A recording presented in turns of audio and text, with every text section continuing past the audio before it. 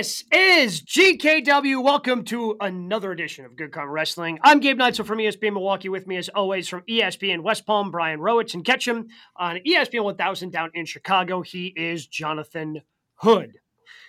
It seems like it's been a while, but not really, because the week's been weird, because the 4th was on a Tuesday. I don't know how you guys know what day it is. I think the only reason I know what day it is because we have the show. It's on Thursday. It's the only reason I know. But on Saturday, there was a very entertaining premium live event that was held at the O2 in London, featured a surprise appearance from one John Cena, but had a number of different results that we'd like to discuss right now. So right now, we're going to rank in order of importance the things that happened at Money in the Bank Saturday afternoon in London. We're going with Damian Priest winning the men's Money in the Bank, Io Sky winning the women's Money in the Bank contract, or for the first time in 3.5 years, Roman Reigns getting his shoulders pinned to the mat. 1, 2, 3. Rank them in terms of their impact. All right. So it's not just Roman getting pinned for the first time in 3.5 years. It's Roman saying, "I love you," and taking the pinfall. Telling Jey Uso, "Hey, just so you know, I love you." And I love people slowing it down so they could see what Roman had to say to Jey on that pinfall. That was amazing because usually, guys, you know how this works, right? That's Solo getting pinned. There's no way that was getting pinned, and that was Roman getting pinned. So it just shows you that, of course, he's all in, but it was such a big moment because we haven't seen this since previous to the pandemic, where his shoulders were down 1, 2, 3. And who beat him? Baron Corbin was the last person to beat Roman Reigns. So that tells you how far the WWE has come. Was that the dog food match? Did Roman lose the dog food match, or was that the blow-off that then Roman won? The only thing I remember about the Roman Reigns and Baron Corbin feud was that at one point there was dog food because Roman was the big dog, and that's the only thing I remember is like a SmackDown where Roman's got like dog food everywhere. You remember more than I do of that feud. Oh, okay. That bad, yeah. Because that's when Roman wasn't over. He was just a big guy taking a beating. So I think it's obvious to all of us. For me, it's Roman. I think it's Io Sky, which we'll talk about a lot about here, because I think that between Sky and Damian Priest, that Sky's going to be the next champion. I think Priest is going to have to wait a while for Seth Rollins to relinquish that championship. But I think that they've been looking at Io Sky for a long time, the powers that be. When she got part of Damage Control, she was the babyface in that group. People liked her more so than they liked Dakota Kai and the leader of that group. So I think for me, it's Roman, Sky, and it's Priest. So I agree also at Roman at the top. The one thing I will add in is, why does Roman still have the title? Because they really haven't done anything since Mania to say, hey, this is why Roman won. All of this could still happen without the world title being involved in it. I don't think Roman hasn't defended since Mania. It hits different for him to be the head of the table, for him to be the driving force to kick the Usos out of the bloodline. Hits different when he's holding 3 different championships because they haven't gotten rid of the other 2. And Paul Heyman is just sitting there dripped in WWE gold. Like, there are different visuals that those hit. And I just don't think Roman, as the head of the table, would be able to carry the gravitas that he did had he lost to Cody at WrestleMania.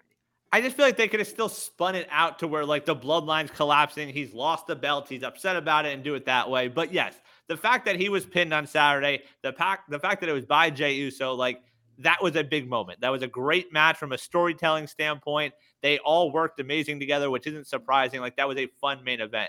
For me, I'm going to flip the Money in the Bank winners. I think Damian is most impactful because I think somehow this is going to end with Damian Priest being a champion. We talked about it last week. I think him winning the Money in the Bank is sort of a reward for, hey, you've done a hell of a job these last few months. You were part of that Bad Bunny thing. You helped train Bad Bunny, and all that attention that Bad Bunny got for the company was because of your work in the ring. So I think they're going to reward him with the title run. In terms of Io, we've never seen a women's Money in the Bank winner cash in and not win the title. I feel like for whatever reason, that's going to happen this year. I don't know where they go, but I can see Io cashing in and not winning the title. I'm with Jay. So I think everybody. I mean, Roman Reigns getting pinned for the first time in 3.5 years has to be the biggest story coming out. It just has to be, because again, he's been the biggest thing in all of professional wrestling for the last, ever since he came back in the Thunderdome era. And this is the first time, not the first time the team that he's been involved with have lost, but he has lost personally. Where he can't point to Sami Zayn, he can't point to Solo that they're the ones who had their shoulders pinned to the mat, and the little kick out, the way he kicked out with the low blow, again, just fantastic little storytelling things that I feel you can see that Triple H influence, allowing whoever produced that match to do their job, where I feel like, those little things just went unnoticed by Vince over the last decade plus. Right. Well, I mean, the other little thing, the moment where he's sort of throwing a fit and Solo is just looking at him. They're planting some seeds there for Solo eventually, but the storytelling within the story, every part of it was amazing. It was so good.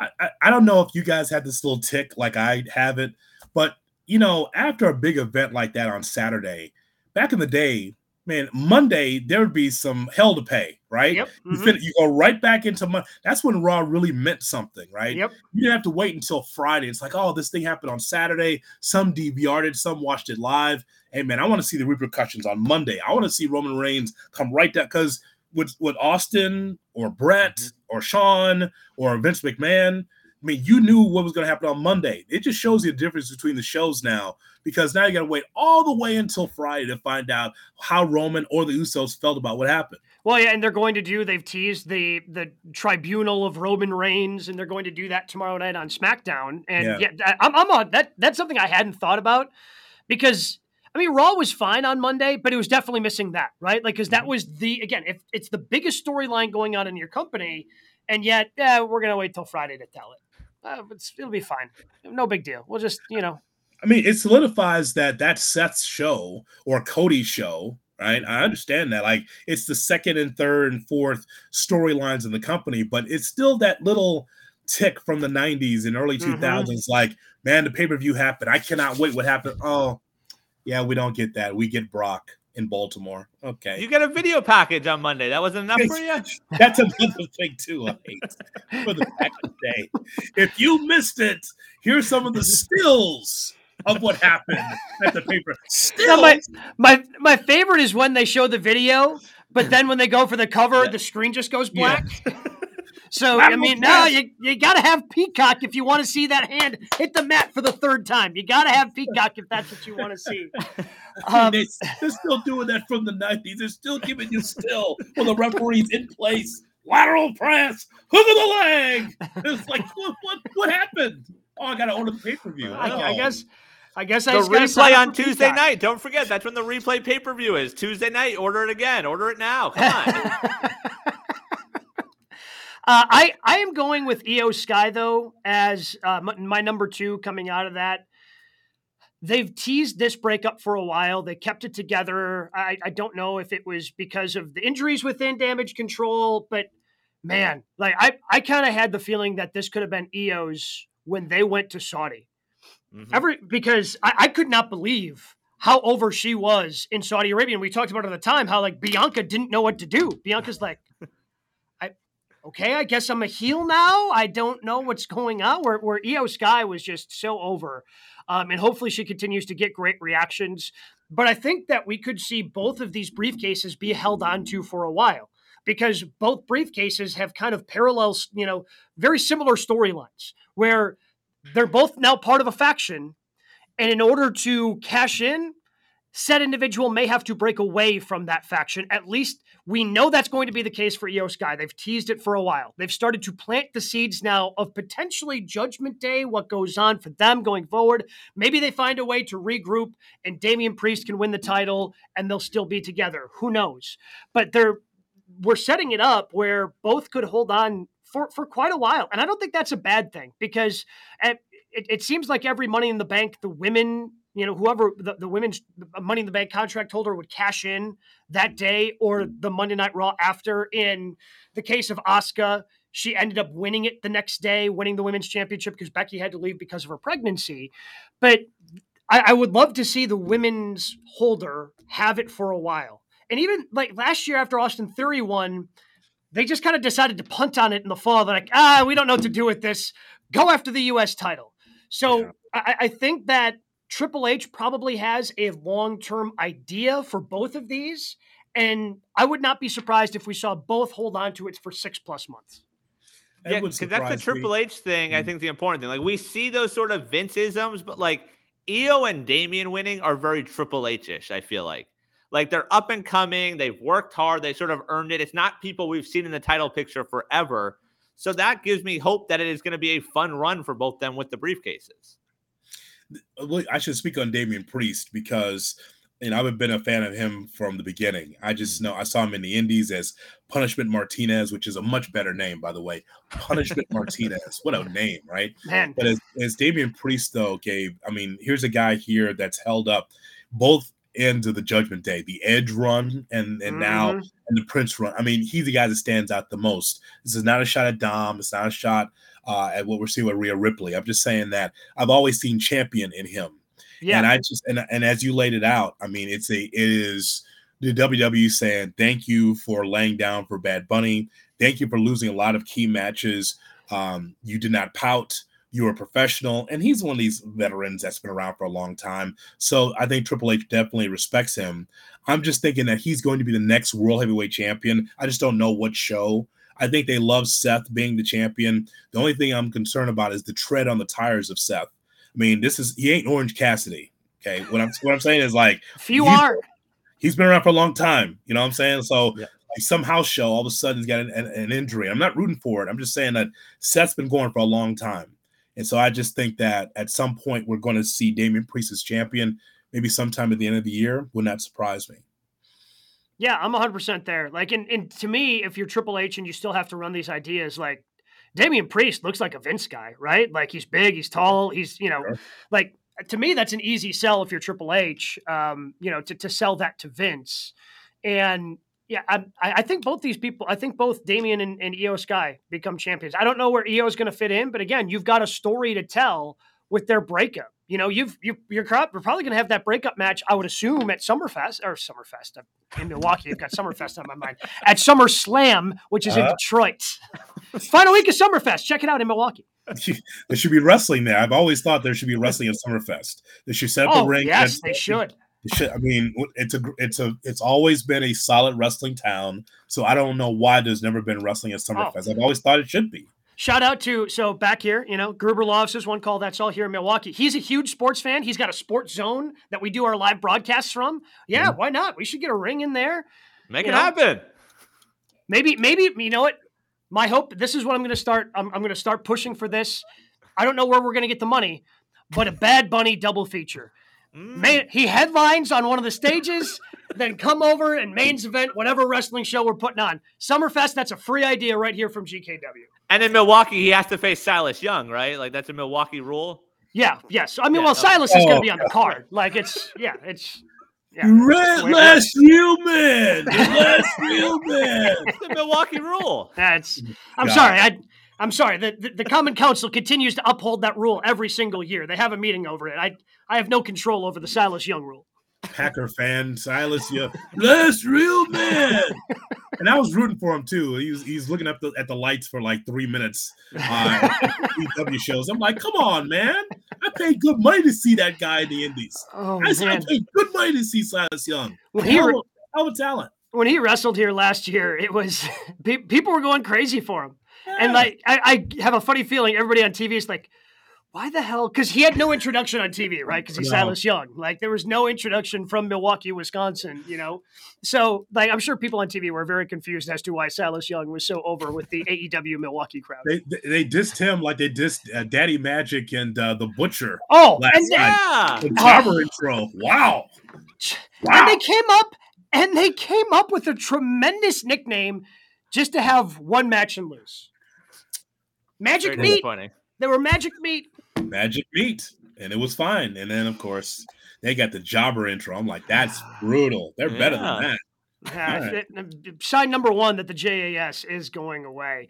But those were kind of how we're moving on to, AEW. We'll get to some of that, I'm sure, in just a little bit. That's the top story in professional wrestling coming out of Money in the Bank. We have 3 other stories we want to touch on throughout the course of this episode. We like to call it the 3 count. Brian, what do we have at number 1?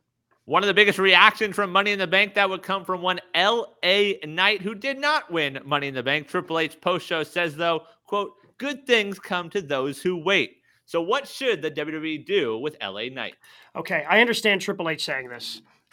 However, Trips, buddy. Well, like, I mean, okay, yeah, you're in charge, and I am giving Triple H the benefit of the doubt. However, I'm still not sure how much power you're going to have once this whole Endeavor thing starts, and sitting at the top of that is going to be Vince.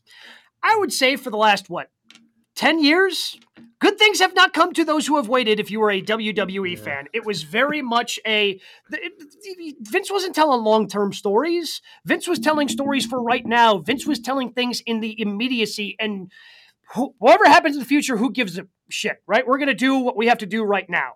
And just so given the history of WWE, yes, I think you're doing the right things right now. And you're telling one of the greatest stories in professional wrestling with what you're doing with the Bloodline, a storyline that's been 2.5 years in the making. However, when it comes to long-term storytelling, I'm still not quite ready to go, oh, yeah, absolutely. I trust that you're going to, lead us to great things when it comes to LA Knight. I don't have that faith in WWE at this point. I'm getting there. They're starting to build that trust with me as a fan. I'm just not all the way there yet. Tater72 on our YouTube. Go to YouTube and subscribe to our YouTube page. Good Karma Wrestling says, please get that U.S. title off of Theory. What he's saying is that that's where he wants LA Knight to go. Get the title off of Theory. It's, it's funny. They've been working house shows, by the way, so they might be teasing that. Yeah, we'll see it soon. And I ignore Theory now. I'm like, he's got so much heat with me. Just like, you are not changing. You're still the same guy from a year ago. He beat John Cena at WrestleMania, though. That didn't make him a star? No, because John buried him before the match. That's why. That's why. No, that's the reason why. No, he was not a star because John Cena was a dick and he buried him beforehand. Yet John Cena, the only guy with no script, no bullet points. Just go out there and just say whatever you want. It's bad for a young. We talked about it. That's bad for a young talent. Absolutely. What I'm telling you is that Cena should have stolen the Punk line. Tell me when I'm telling lies, because he didn't tell a single lie during the entire promo. Yeah, but I thought Grayson Waller looked good with him Saturday. That was a plus. Right, that'll be fine. That was, how long was that promo when he came? That was long. About 10 minutes. About 11 felt like minutes. A half hour. Yeah, about 11 minutes too long. That's how long that was. What I'm saying is, guys, is that okay? So Theory would be the guy that LA Knight should face and take the title off of him. But here's the thing. He's over, and that's a win for me. That's a win for me. From where he went with dealing with the Fiend and all that nonsense brought to you by Mountain Dew, that's a win for me. Well, even before that, go back. He was a manager of the Maximum Male Models. He was Max Dupree. For him to get that response, not only in the United States, but also in the UK, in Puerto Rico, we've seen it. So it's everywhere now. And so people they get the catchphrase, they get him, and they love this guy. And so it's okay. That's a win for LA Knight. I've seen him interviewed right up to Money in the Bank, and he says he's surprised at the type of reaction that he's getting. So he'll get his, he's not going to beat Roman or like Seth anytime soon, but at least he's over. And that's you know what? For me, in this iteration of WWE, check mark. Good.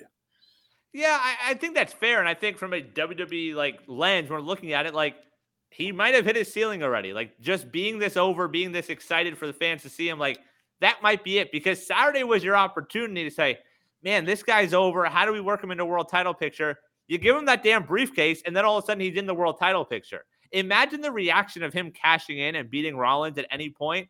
It would have been massive. It would have been right up there with the Dolph cash in. And now they're just saying, all right, great. The U.S. title, what does that mean? Theory, as much as they've done a good job of elevating the mid-card titles, that U.S. title isn't one of them. It's not on the same level as the IC title. That's just a prop. Theory's held that belt since November, and it means nothing. And that included being in the ring with Cena at Mania. So, yeah, they'll go in the title, and maybe that means something. But, it's not going to be some massive moment that we get out of him. So Gabe, it's protagonist versus antagonist. If you have a guy that's over as much as he is, and I just think that LA Knight is over. So who's the opponent against him? Like, he should be against an establishment. He should be, it's him in the crowd. It's kind of like that Austin thing, right? I'm talking about Steve Austin, where it's like he's against the establishment. He's against something to steamroll over something to get to somewhere. Him beating Theory is a one-on-one matchup. Theory doesn't have a manager. He's not in the faction. It's just a guy. So if he beats Theory, then what? Like, he's not beating, as I mentioned, not beating Roman.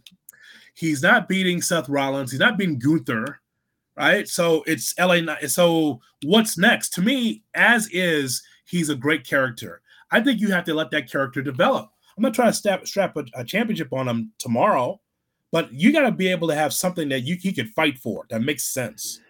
Well, would you be okay with him beating Gunther? Like him being the one to end that run? That wouldn't seem right. Well, no, I mean, yeah, I understand. Like him against Imperium, those guys. That's right. Almost. I mean, without having backup, that doesn't look realistic, right? I mean, look at that. Little LA Knight against those three behemoths. Ladies and gentlemen, I'm the worst ring announcer of all time. Oh, and like it's the ultimate heel move, because I think everybody was starting to like Samantha Irvin's introduction for them too much because of the way she sold it. So now they've stopped having her do it and having him do it because, they were getting too over as baby faces when they're a heel faction. Where WWE screwed up here is LA Knight didn't need to win a world title. Winning the world title equivalent would have just been grabbing that briefcase, man. Like, you could have created a great moment. Like, he could have cashed in later and he could have lost and he still could have rebounded from it and then gone on to fight with Theory and do whatever. But like, you could have had a really over moment. I don't think personally, as happy as I am for Damian Priest, the performer, that he has that briefcase and I think he's going to be a world champion. Like, Judgment Day is already in the main event. Like, Judgment Day is featured heavily on every single Monday Night Raw. Like, they're already elevated. Like, LA Knight is over despite not being on every show, despite not being on every PLE, despite not always showing up. Whenever he does, the crowd loves him and they get behind him.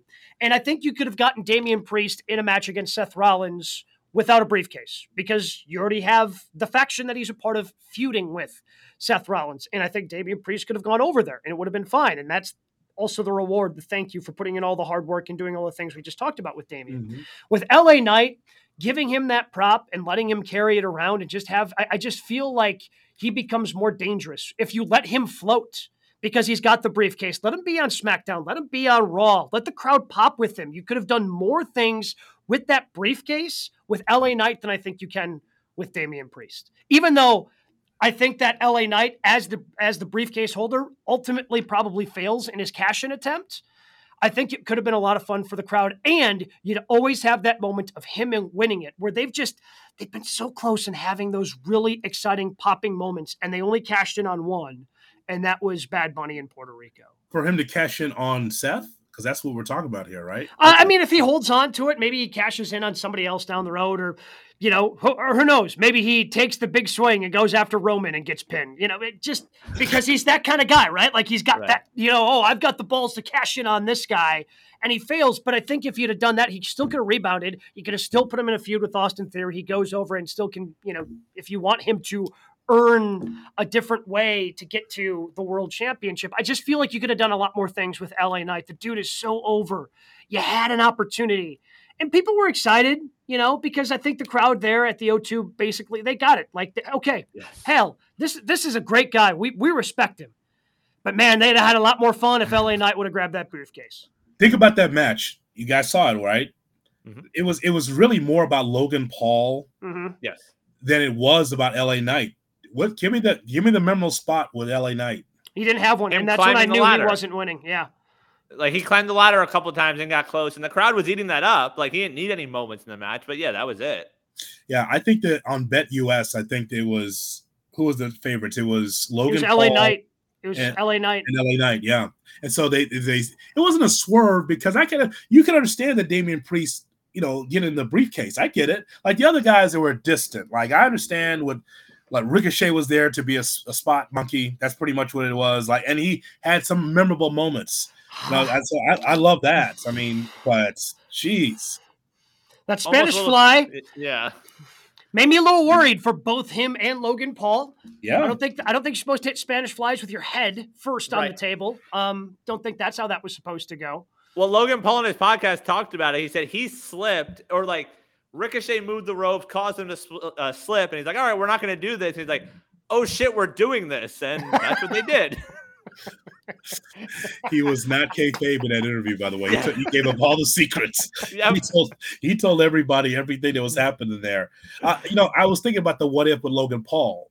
Like, what if he would have won it? Like, so he's on his podcast, and he could have been coming in and out of the company. But, I'm totally fine with it. But with LA Knight, he'll get his. He'll get rewarded for this. But you know how they slow play it? We love him. So that means the office doesn't love him as much. So you know how this works. This is Daniel Bryan all over again. He'll get his, but it's at their timetable, not ours. Well, that's the worst thing you can do in the WWE is get over without the help from the back. Like, getting over organically is like the biggest black mark against you. Like, sorry, we can't push you now. Matt Cardona / Zack Ryder. Yep. Mm-hmm. You already mentioned Bryan Danielson, CM Punk. Uh-huh. I mean, the list goes on and on and on. Dolph Ziggler. Yep. I mean, you can go on with the list of guys who organically got over with the crowd in the last decade. And some of them have been rewarded, but others have been very much discarded. Yep. It's just weird. It's almost like they say, okay, these guys are over. Let's put them on house shows. Do they draw on house shows? Yes. Okay. We'll put them in semi-mains. Will they draw on semi-mains? Yes. Do they draw on social media? Yes. So they sell merch? Yeah. They sell merch? Yes. So what else do you need, right? Why do you still wait? When you're checking all these boxes, right? So why do they wait? If it's AEW, it's like, okay, immediately, yep, this is the person. Push him as, but WWE's always been that way. And that shows you the Vince influence is still there. Yep. What do we got at number 2, Ryan? In the AEW world, announced last night, July 19th, it'll be AEW Blood and Guts from Boston. The Young Bucks, Kenny Omega, Hangman Adam Page, and a mystery partner take on Moxley, Claudio, Wheeler Yuta, Takeshita, and a mystery partner on that side as well. So who should the mystery men be on either team? Well, it kind of seems that they're already telegraphing who, unless it ends up being a swerve from Kenny Omega, just based on some of the things he said, some of the things he's posted on social media. It would seem that the goal, and there have been rumors about this person potentially joining AEW, and that is his former Golden Lovers partner, Kota Ibushi. So he told the crowd last night post-show that he has recruited a, quote, old friend. Okay, that's so inside. Yep.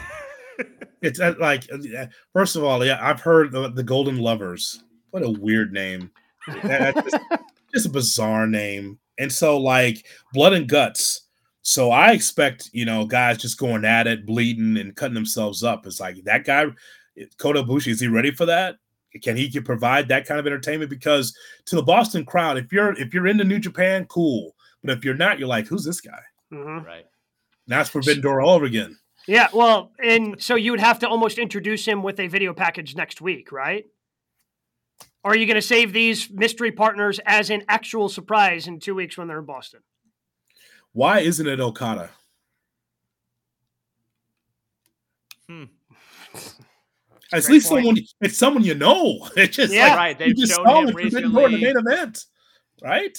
Mm-hmm. Yeah, I mean, again, and Okada has had a presence on your televisions, right?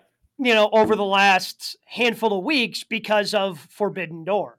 Like, that would make a lot more sense than, look, and I understand you want to get Ibushi involved and you want him to be a part of your company maybe going forward. So I guess that's a way to introduce him, but like, then you can't let it be a surprise, because then you're running the risk of what happened. And I've told this story before, when I was sitting in there in Chicago the Wednesday before Thanksgiving and the Butcher, Blade, and Bunny came out and everyone's like,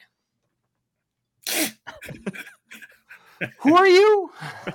But they've done that multiple times. Like when LAX debuted on the first Dynamite, like the Dark Order guys, everyone's like, huh?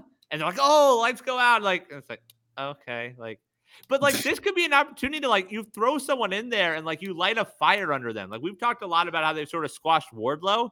Imagine Wardlow getting that opportunity. Make him the fifth man on the elite team. Like, that's a huge opportunity for him. And it heats him right back up. A name we know. Right. There you go. I mean, someone that the fans have been invested in. Golden Lovers? Really? It's it just shows you that there's two Americas when it comes to wrestling, right? I remember when the Undertaker, of course, that Prince of Darkness, blah, blah, blah. And they had like this mystery guy that's supposed to take on the Undertaker. And the mystery guy was supposed to be Christopher Daniels, the fallen angel against the darkness, right? And Vince said, "Who?" And bring him in. And Vince saw Christopher Daniels. And Daniels, he wrestles tall, but we know he's under 6 foot. Mm-hmm. That was a kiss of death right there. It's like, well, first of all, I don't know who you are. And secondly, you're a little guy. So, but in AEW, it makes sense, right? Let's bring in the Prince of Darkness, the Undertaker, against Christopher Daniels, who we all respect Christopher Daniels. Oh, yeah. For years. But in WWE world, it's like, if he came down the aisle, they wouldn't know who the hell he is. They assume the WWE audience wouldn't know what it is. Same thing here. It's like, not saying that all the AEW fans won't know who that is, but I'd like to have someone, I don't know, that's on the roster that I've invested time in to be able to be part of this. And Brian, you might as well break this down because this is already a mess, right? This whole thing.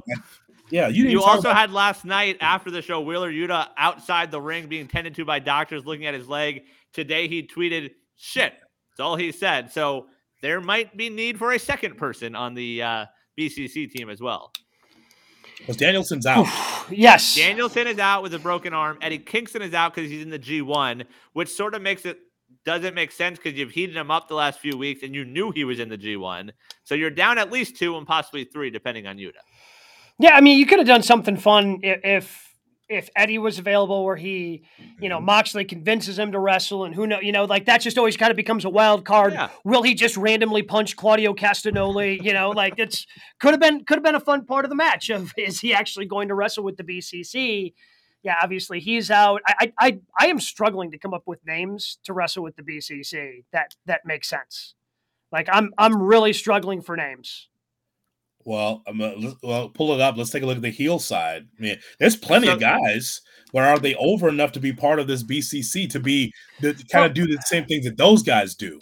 But here's the problem. Like, again, so I understand where they try to recruit Kota Ibushi because you have, and my problem with the Elite is they've always been way too inside. They just get way too inside their own shit, and it bugs the crap out of me, right? Like, oh, everybody must watch our YouTube show. Oh, everybody watched our New Japan stuff. So clearly Kota Ibushi makes sense here. No, it doesn't really make sense. Other than Ibushi would back up Kenny in a blood feud. Who from the heel side, like, because you're heels, you're out for yourselves. Who are you getting from the heel side to randomly enter a blood feud in the bloodiest, most physical match that AEW has? So the only names I had, and this is from a just on TV stuff we've seen storyline, Jericho. Yeah. The way you sort of teased that last night, and maybe it's a different Jericho. I know it doesn't do much for you. And same thing is going to do less for you. Someone from the Dark Order. They're hurt by Hangman. Like, do you throw Evil Uno in there and give him a shot and try and make a star out of one of those guys? I don't want to see the vest in a cage. Get that vest off. And start fighting. You would be a heel. With a heel, you don't have the vest. Those are the rules. Oh, Jesus. Well, maybe you know what? We might be onto something. We might be the first podcast to do this. Get Johnny Hungy in there. Use him as a cannonball. Yeah. He didn't take anything seriously, so no, he's going to smile and bleed. He didn't take anything seriously. Nothing says curtain jerker like that guy. So I would just say, I think we are onto something with Jericho, Gabe. Yeah, I mean, it's the only one that makes sense. Yeah, based on because you've thrown in Takeshita into this whole mess. So with Takeshita being involved, that means Callis, obviously is indirectly involved. So Callis recruiting. So, I don't know what Hager's up to. Do you grab Jericho and Hager? If in the opportunity, if you need 2, do you just grab 2 from the JAS? Hat. He's just out there fighting with a purple hat on. That's what you want in the cage? Guy fighting with a hat? Look, I love Daddy Magic, but they just gave him the jobber, Can't get Cool Hand on TV. The other 2 are in the random-ass tag team tournament they're running over there. Nobody else in the JS makes sense. Hager's not doing anything. How many teams are in this tournament, by the way? Are they going to show us a bracket, or are we just going to get matches every week? I mean, they say quarterfinals, so I assume there's only 8. Because then we have the semifinals and then the final, I would assume. But they have never actually showed us a bracket or anything, so you can't. Who could say? They're moving way too fast. Yes, they're moving way too fast. You have holes in your schedule to be able to have one of these, and so I keep asking myself the question. I say to myself, why would MJF want the tag team championships? And it was laid out on television. It's very nice. Like, he's got the diamond ring, he's got the world championship. What about being a tag team? It makes zero sense. He's MJF. Why would he want to be in a tag? He's the devil. Why would he want to be with someone? I know they're trying to tell a little story here. That's fine. But I mean, it's like, you have this tournament. You didn't tell me what the name is, a tag team tournament. Why is there need for this tournament with FTR as the champions? I don't understand what they're doing here. It's too fast. Too much. They haven't explained it at all. Mesh question: who runs 2 tournaments at the same time? Who does that? Well, and it's essentially 3 because you have the men and the women's tournament. Yeah, that's a very good point. Who runs 3 tournaments at one time? What is he on? Vince. Because we always hear that Vince hates tournaments, so AEW's got them all. I think we should have another tournament. That'd be great. But like, the tag team division is strong in AEW. Why are you doing a random tag team tournament? Right. And then actually putting a team that could be seen as a tag team from the JAS together in Garcia and Guevara. And then also the fact that I believe FTR, since they've won the belts months ago, have defended on TV, I think, once. So there's that. So as it is, and we need to circle back on this topic because we'll see who's healthier as we get closer to Blood and Guts. But I mean, there's a lot of holes here. So I don't know. I don't know where they go with this. Like, Danielson's not going to be involved at all. And then, I mean, is there any way to, like, I know they're trying to separate some of the guys, but like Callis goes on Collision and then you bring some attention there and he's recruiting like a Joe. Like, just from like an ass kicker standpoint. Sure. Yeah. Yeah. I mean, look, would I be in for more Samoa Joe in my life? Would I be for Samoa Joe, someone's submission machine, to be featured in a bloody physical match? Yeah. Sign me up for that. Right. I don't know if it makes sense, the story you're trying to tell here. Like, the problem with these AEW blow-off feuds is they never end up actually getting blown off with the Stadium Stampede and all these different, the Anarchy in the Arena. Like,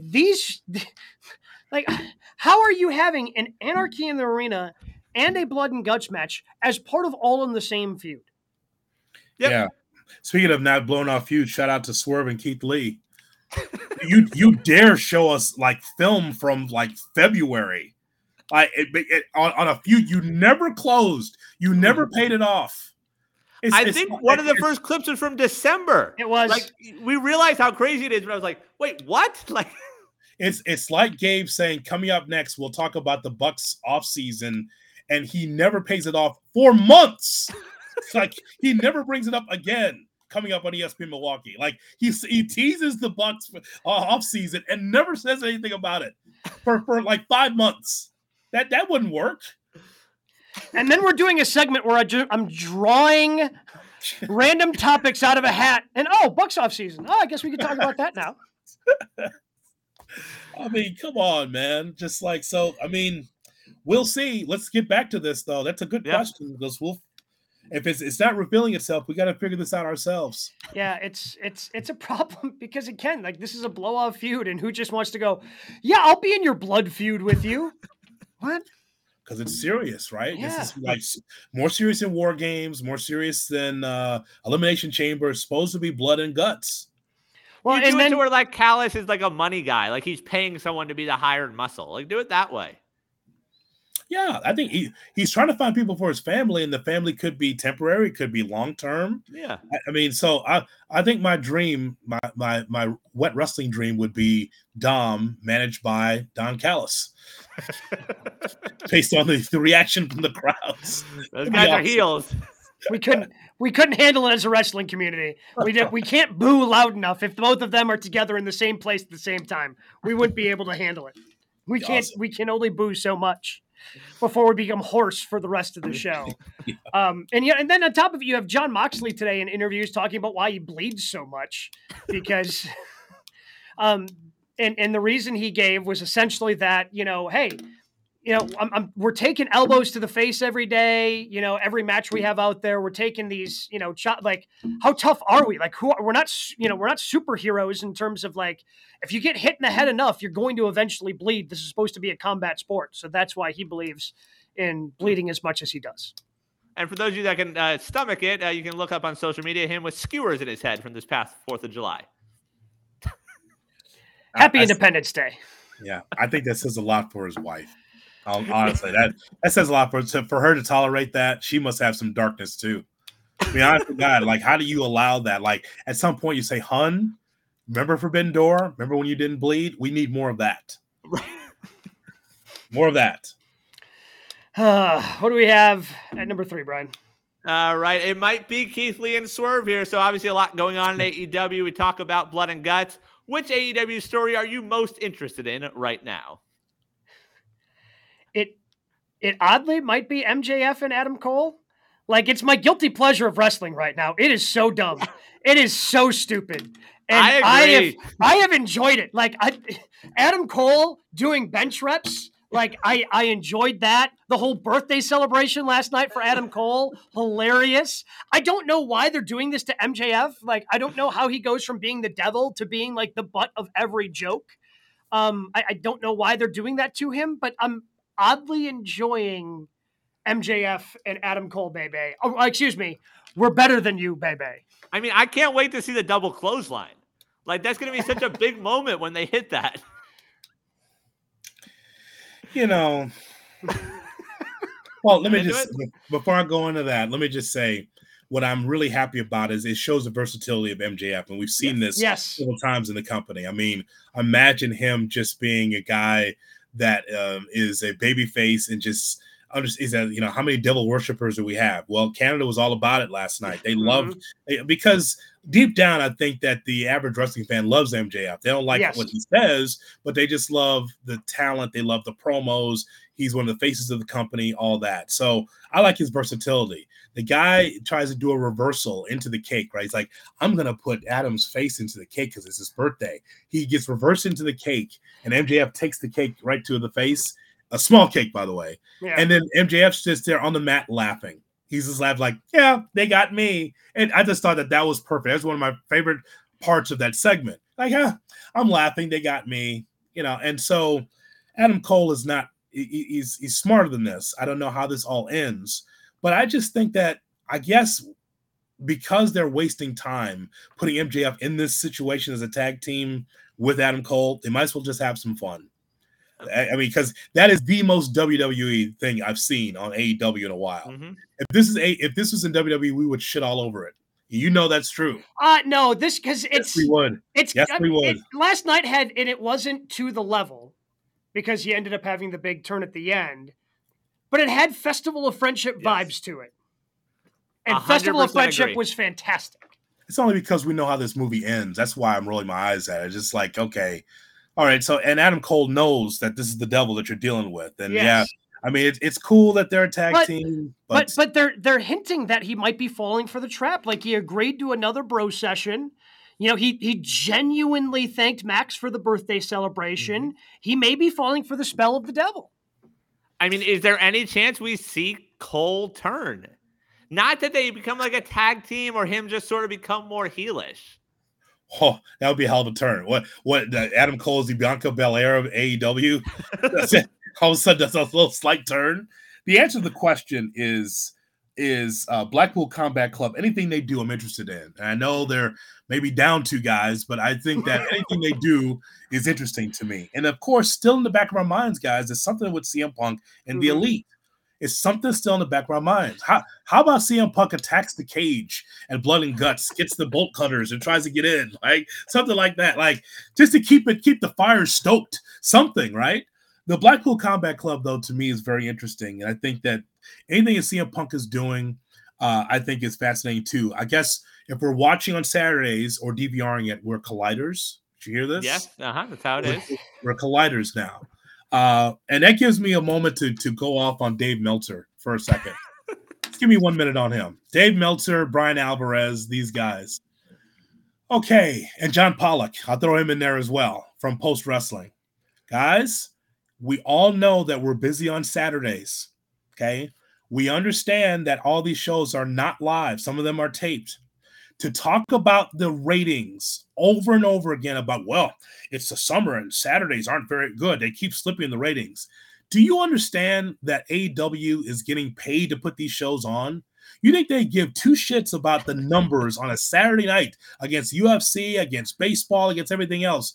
I mean, their MLW Today, NWA Today wishes they had 2 hours on Saturday nights. They wouldn't care about the ratings. They would care about being paid for the time. So this whole idea that they measure like, well, this Collision show, and Eric Bischoff the same way, boy, these shows are struggling. And, CM Punk's not a draw. Not true. Not true. They're building on something. Dynamite's not a complete product yet. So because it's a young company. So I'm just so tired of these guys. All their podcasts, they're leading with, boy, the Collision ratings are bad. Rampage is bad. They're getting paid for it. All these little companies wishes they had like an hour or two for wrestling. Stop talking about, oh, it's 400,000. It's going down. It's the 4th of freaking July. What do you think it's going to get 1 million people? You're going to get Vanderpump Rules type of ratings with this? What are you talking about? Stop. They have nothing to talk about. So, AEW's in the mud. Are they really? Are they really in the mud, Gabe? I'd like to extend that to any and all sports TV ratings. You don't have to care about them. Turns out you don't have to give two craps about any of it. It doesn't matter to any of you. The only thing it matters to is TV executives. And guess what all those TV executives keep doing? They keep giving the NFL, which is the only one that continues to go up. They keep to give Major League Baseball, the NBA, the NHL, UFC, WWE, AEW, whatever other sport entity you want to throw in there. Guess what they keep doing? Keep giving them more money. That's all you should care about, is that these sports executives continue to give those entities money to put on a show. That's really all you need. And then as a fan, the only thing as wrestling fans we need to care about, and I've kind of learned this, I think, by doing this show, because I've stopped giving a rip what the Dynamite number is on Wednesday, what the Raw number is on Monday. I just don't care. I'm watching it. I don't care if other people are watching it. Did I enjoy it? That's all I care about. Was this a good show? And that's all you need to care about as a wrestling fan. Was this a good show if you happen to watch it? Well, that's the thing for me with the numbers. Like, I only care because I feel like they push each other. Like, we saw wrestling at an all-time low when it was just Vince, when there was no competition, when there was no WCW, where he can put whatever he wants up there and some people are going to watch. Like, as these two companies grow, it's going to make the product better. And like, to the question, like, we have a lot of AEW options right now, which is awesome. Yes. So what my whole point is that when all these podcasters lead with, well, especially Eric Bischoff, oh, the CM Punk, he's not the draw. No one's watching CM Punk. No, people are watching, but they watch because they watch at their own time. Mm-hmm. No, they have to sit their ass down at 7 o'clock Central on Saturdays. When I'm done with bowling, when I'm done going out on the town, I'll watch it early Sunday morning. Hell, I'll watch it Sunday afternoon. Hell, I'll watch it Monday when I get off of work. Right. Because that's what this is. That's why you have DVR numbers. So the whole idea was, all these shows, like for instance, do you think AEW's any of their shows are going to be canceled because of low ratings? What the hell do you think this is? It's been 3 weeks. Right, they've been on air for 3 weeks. Soccer's in the mud. No, they have an Apple deal. They're fine. Everyone's just fine, thank you. Right? Because they're getting paid for the product. College football, NFL is the same thing. So these wrestling guys who don't understand the numbers, by the way, they actually don't understand it. 0.15. Boy, this company's not going to last long. This is like WCW. No, it's not. Well, because it's not. The ratings game has changed in 2023 versus what it was in 1998, and Eric hasn't figured that out. And it's an on-demand world. There's a reason, Hood, that our radio shows that we do, turns out we offer those as podcasts, and people can listen back to them at their convenience. Yeah, because that's the way people are used to consuming things in 2023. Yeah, some people might catch it live, which is great. I'm appreciative of those fans. I'm also appreciative of the fans that download our shows on our different platforms that we have, because, hey, maybe our morning show is inconvenient for them, but they still want to listen back later. That's exactly right. And I'm swimming in download numbers. I'm doing the freaking download numbers. Every time I see them, I'm just swimming it back. Well, your ratings aren't the look. Hey, here's my YouTube. Here's my downloads of the podcast. Suck it. Because that's how people are consuming content. And these wrestling guys still don't get it. Meltzer's right on the top of it. Boy, AEW, boy, they're in the mud. They're going to be struggling. Oh, I don't know, Brian. It's going to be bad. Is it going to be bad, really? How much money are they making from this? I'm just so tired of it, man. I'm just going to, I'm going to do, bro, I love our podcast. I'm going to just start unsubscribing from a lot of these places because they're saying the same thing. They're just saying right here, because we're talking about a QR code up there, click it, subscribe to us. Do your thing on YouTube right now. Yeah. Well, how about that? Look at this guy. We just made one just during these rants. Yeah. He just made one 2 minutes ago. We never had that on the show. This is awesome. This is so cool. Bro, it's got tired of us ranting. He's like, you know what? QR code. Bam. We appreciate that, bro. That's talent. There it is. Click it. Oh, what do we have in news and notes this week? All right. We'll start with some contract stuff from Jay Hood's friend, Dave Meltzer. He says Ronda Rousey has a, quote, hard out with the WWE. It's expected to be around SummerSlam. Also, speaking of contract stuff, Drew McIntyre apparently has not changed his contract status. His contract is expected to go till WrestleMania 40 because of the time he took off, but no extension just yet for Drew. When it comes to Ronda, cool. I guess she's going to have a blow-off feud with Shayna Baszler and then peace out. Yeah. She was fun when she started. Like when she first popped out there with The Rock and, he let her into the ring at, I don't remember what WrestleMania number that was. Like it was exciting. She's had an interesting relationship with the professional wrestling world. And I think a lot of fans have soured on her. She doesn't do much for me anymore. Hey, good luck to her going forward, but I don't think I'm going to miss her too much in a professional wrestling ring. So you don't need to put up the graphic, bro. We're answering it now because I know the question: was Ronda Rousey a success or failure in wrestling? It's a fail. Yeah.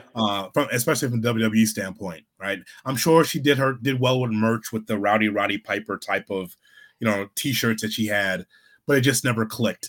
She hated us as wrestling fans. Mm-hmm. Vince told her to smile because you're a baby face, and that never worked. And now I'm just really confused with this Baszler thing. Baltimore had me confused on Raw, like who's the baby face, who's the heel here? I don't get it. Do they know who the face and heel is in this? No. It was a spectacle. I don't know what to do with it. It's weird.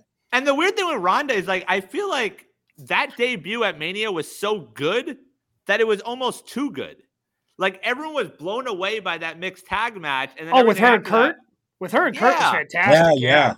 But everything after that was like, all right, well, it wasn't that. Like it's a letdown after that. Yeah. Yeah. I think there was a swing and a miss. They just needed to let her be the baddest woman on the planet.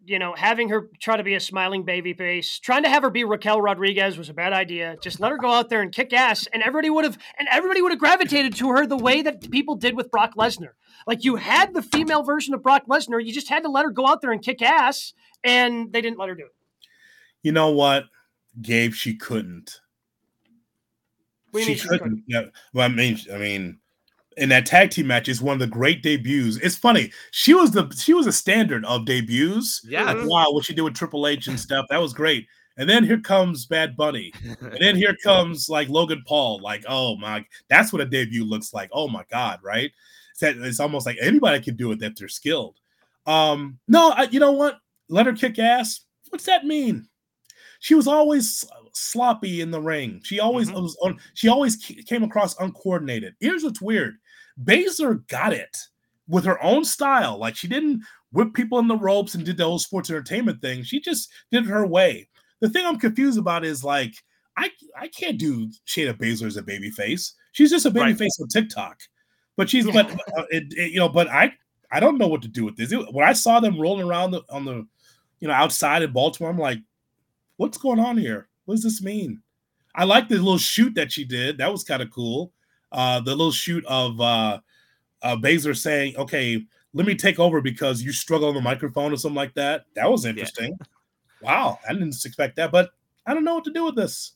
Yeah, no, Shayna doesn't work as a face. Like Shayna at her best was like her being a badass in NXT. Like just choking people out, being the champ there. And like they really haven't even hit that mark since they called her up to the main roster. If you're watching on YouTube, scan the QR code. We got some people scanning it right there. Scan it. It was just made 2 minutes ago, fresh out of the oven from Brian Rowitz. From the mind of Brian Rowitz, a QR code. Just fresh out of the oven. Here you go. It was made with love. It was made with love. Yes. Come on. Thank you for your time, QR code people. Smells good. Piping hot. In the AEW world, a new star might be making his way to our wrestling lives next week. It was announced he will debut at the age of 18. He's been signed since February of last year. Nick Wayne on AEW Dynamite. He will take on Swerve Strickland on his Dynamite debut. And who knows, if he does well enough, maybe they'll put him in Blood and Guts next week, in 2 weeks. He kick ass. Yeah, that is true. That's not a terrible idea. So this is when you know Gabe Naito's a bad wrestling friend. We have told him for months. Did we not, bro? Yep. We told him, hey, we gave him the link. That's the other thing. Yes, you did give me a link. You did give me a link. Defy link, right? From Portland. The great link. We told him because you saw him. I've seen him when he was 16. He was taking on like Ospreay. Ospreay. It was him and Ospreay. Yes. And I know it sounds crazy, right? Oh, he's 16. There's no way. No, those are great matches. It wasn't like they were giving a kid anything. He is a second-generation wrestler, a great piece, by the way. Dynamite did something really well by giving that little video piece. But we gave you, 2 years ago, a year ago, quality matches that you wouldn't watch. Wait till you see him. He's outstanding. Even Mania weekend working GCW, him and his tag team partner taking on Motor City Machine Guns. Like, the kid can go. He's 18. AEW's been waiting for his 18th birthday. And next week, we get to see him on national TV against Swerve. And we know what Swerve can do already. That on Dynamite, by the way? Yep. Yes. Yeah, it'll be next Wednesday. Mm-hmm. That's way too much. It should have been on Rampage. It was the 100th episode of Rampage airing tomorrow night. They taped it last night. Yeah, I don't know about Dynamite, but it should have been on like one of those shows. It should have been on Rampage probably. But I'm looking forward to it. If you watch him, and by the way, we're just giving you a little heads up. Find this young man. Watch him before you watch Dynamite. That gives you the idea. Am I going to have a new wrestler on top of my best wrestler in the world rankings after I watch that match? He's not Latino, so no. All right. Okay. He doesn't have a mask on. He doesn't walk okay. So probably not. You haven't gotten into Commander yet, have you? Yeah, I mean, I've seen Commander matches, but yeah, he's not Vikingo or Ray. Yeah, exactly. Right, Phoenix, I should say. Only if Wayne puts a mask on. That's the only way you're going to get into him. So no. Elsewhere in news and notes, this guy will not be walking any ropes. Eddie Kingston this week beat Kenta to win the New Japan Strong Openweight title. Gave an emotional post-match promo saying wrestling in Japan is what kept him out of trouble, and this was a dream come true. Man, I feel great for Eddie. I'm surprised he didn't try to give the championship back. It's awesome. It's awesome that he gets that run, gets that recognition, and I hope he does well in the G1. I'm happy for him as well. It's funny. He says New Japan kept him out of trouble. So was he going to be out doing something wrong? Said he watched New Japan tapes. I mean, this is his dream, and so I'm happy for him. I guess he won't be at Blood and Guts at all, right? So we just rule him out because of G1. Okay. He's in the G1. I'm putting this out in the universe now, but imagine the reaction if he's the one that beats MJF to win that title. They have a lot more to do to heat him up to that level. Do it at Arthur Ashe. Do it in New York. Ooh, you hear that, ESPN New York? Okay. The tickets are coming, by the way. That thing is going to sell out, I think. If you could bless with good weather, I think it'll be fine. Yeah, that's going to be fun. Yeah. Eddie Kingston is heavyweight champion. That'll put butts in seats. Oh, it's Mick Foley. Yes. Butts in seats. It worked for them. Finally, well, speaking of tickets, WrestleTix providing an update this week on all-in tickets at Wembley. 74,888 have been distributed. It's set up now for about 87,000. Sunday, August 27th is when we'll see all in. So all the success what they've had in selling tickets. Definitely wasn't a coincidence that John Cena showed up and started the full court press for London to host a WrestleMania. How dare you accuse them of that? But that's pretty good for a little company, by the way. Congratulations on beating our What did Triple H say? Our B show, yeah, our C show. Yeah. Congratulations on beating our developmental. Yeah. Yeah. I mean, WWE ignored that market for how long? And Cena said it was the first time in 20 years they did a pay-per-view in London. And AEW decided, hey, we're going to take advantage of how often you did not go there. They're selling out a stadium. And now WWE's like, well, that's not a bad idea.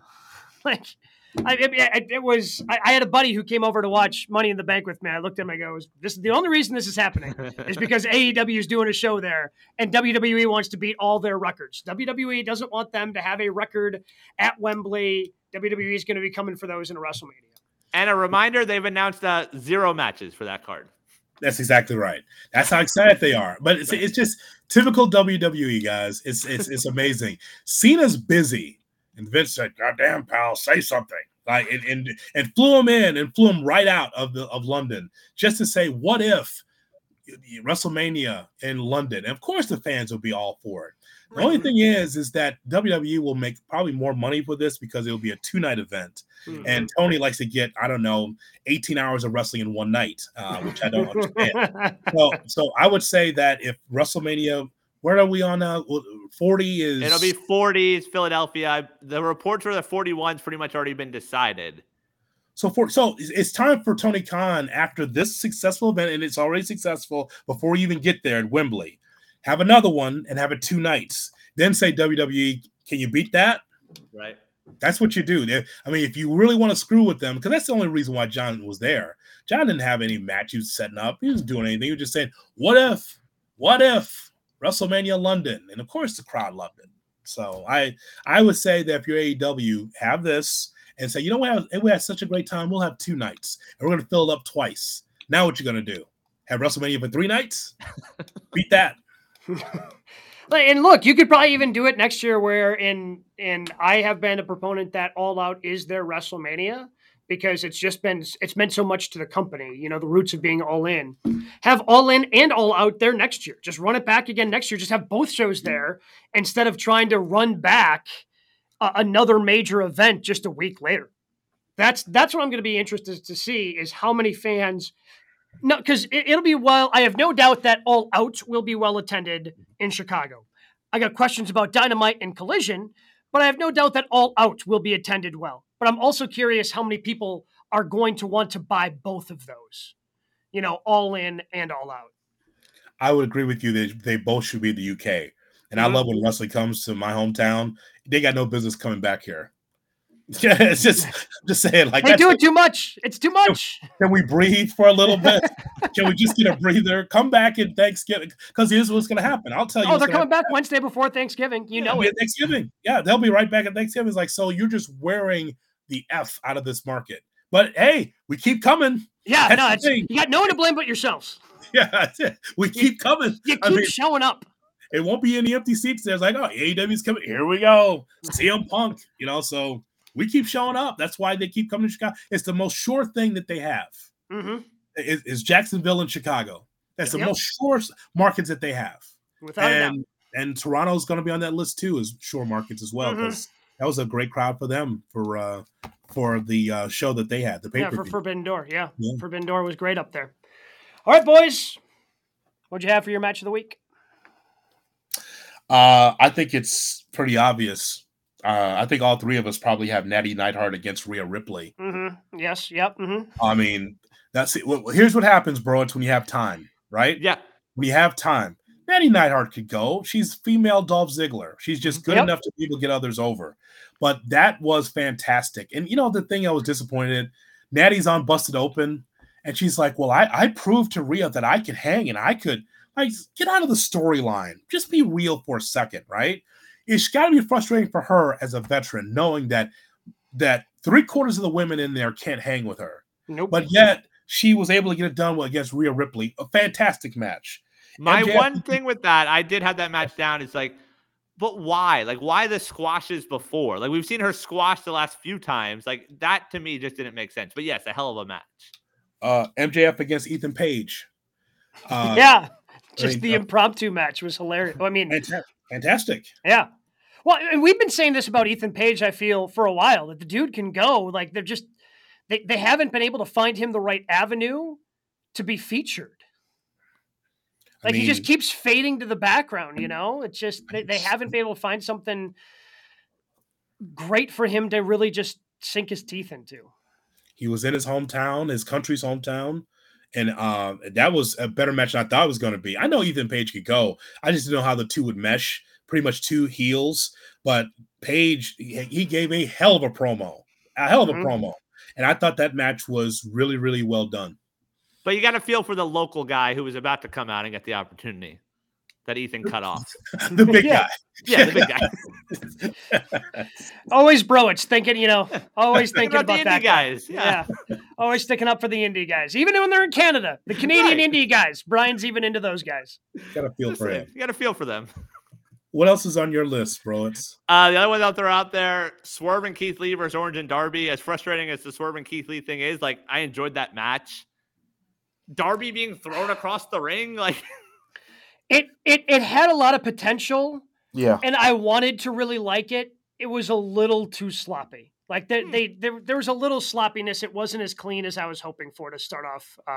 Because again, you have to start off Dynamite on Wednesday night. If Wednesday night does not start off with Jefferson Airplane, does the show even happen? That's pretty funny. That's pretty funny. So how many mistakes did you count in that match where Keith Lee and Swerve ran into each other? There was a mistake, like 4 times. But no story. It's long-term storytelling. Oh, stop it! Stop it. From January. Oh yeah, exactly. They're just like and no physicality. Right. No physicality. Oh man! And then the other one, just from a storytelling standpoint, is the Civil War match, like Roman and Solo versus the Usos. Like, it's awesome to see the Usos continue to get these opportunities, and they just really shined in that main event. Yeah, I mean the Civil War was a lot of fun in the way that every Bloodline match has been. Like, it is an overbooked mess, but like in the best way possible. You know, with all the different false finishes and the referee getting knocked out, they've got like a formula down for Bloodline matches at this point, and it hit all the spots. And there was legitimate shock that Roman was the one who took the pinfall there. I enjoyed the women's Money in the Bank match more than I enjoyed the men's. Correct. The women's one, you know, was fantastic. The way it ended, again, with Io handcuffing Bayley and Becky Lynch together was a great ending, I thought, as she climbed the ladder. That was fantastic.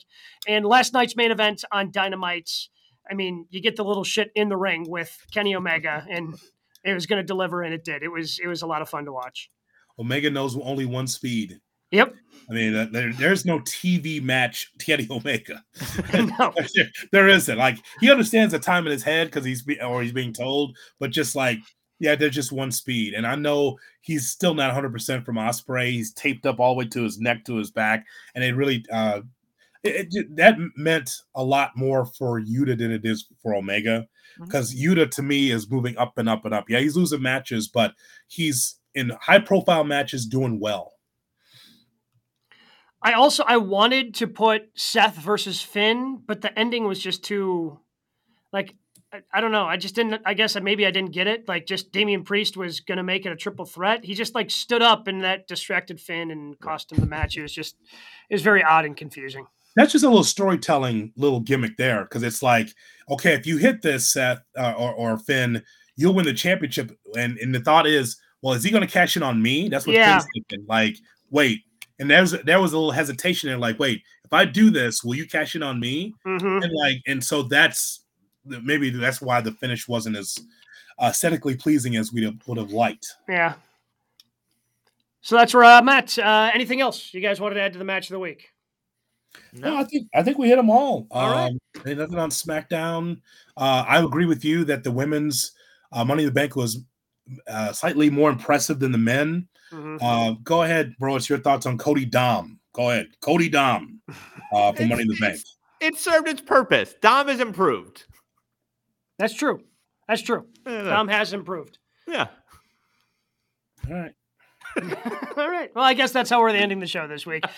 If you haven't, go ahead and hit that QR code in the corner of the screen. You can always comment, subscribe on YouTube, and make sure, because there are plenty of things going on in the world of professional wrestling as we continue to build all these different feuds. We'll talk about them, every last one of them, next week right here on GKW. QR code. Huh.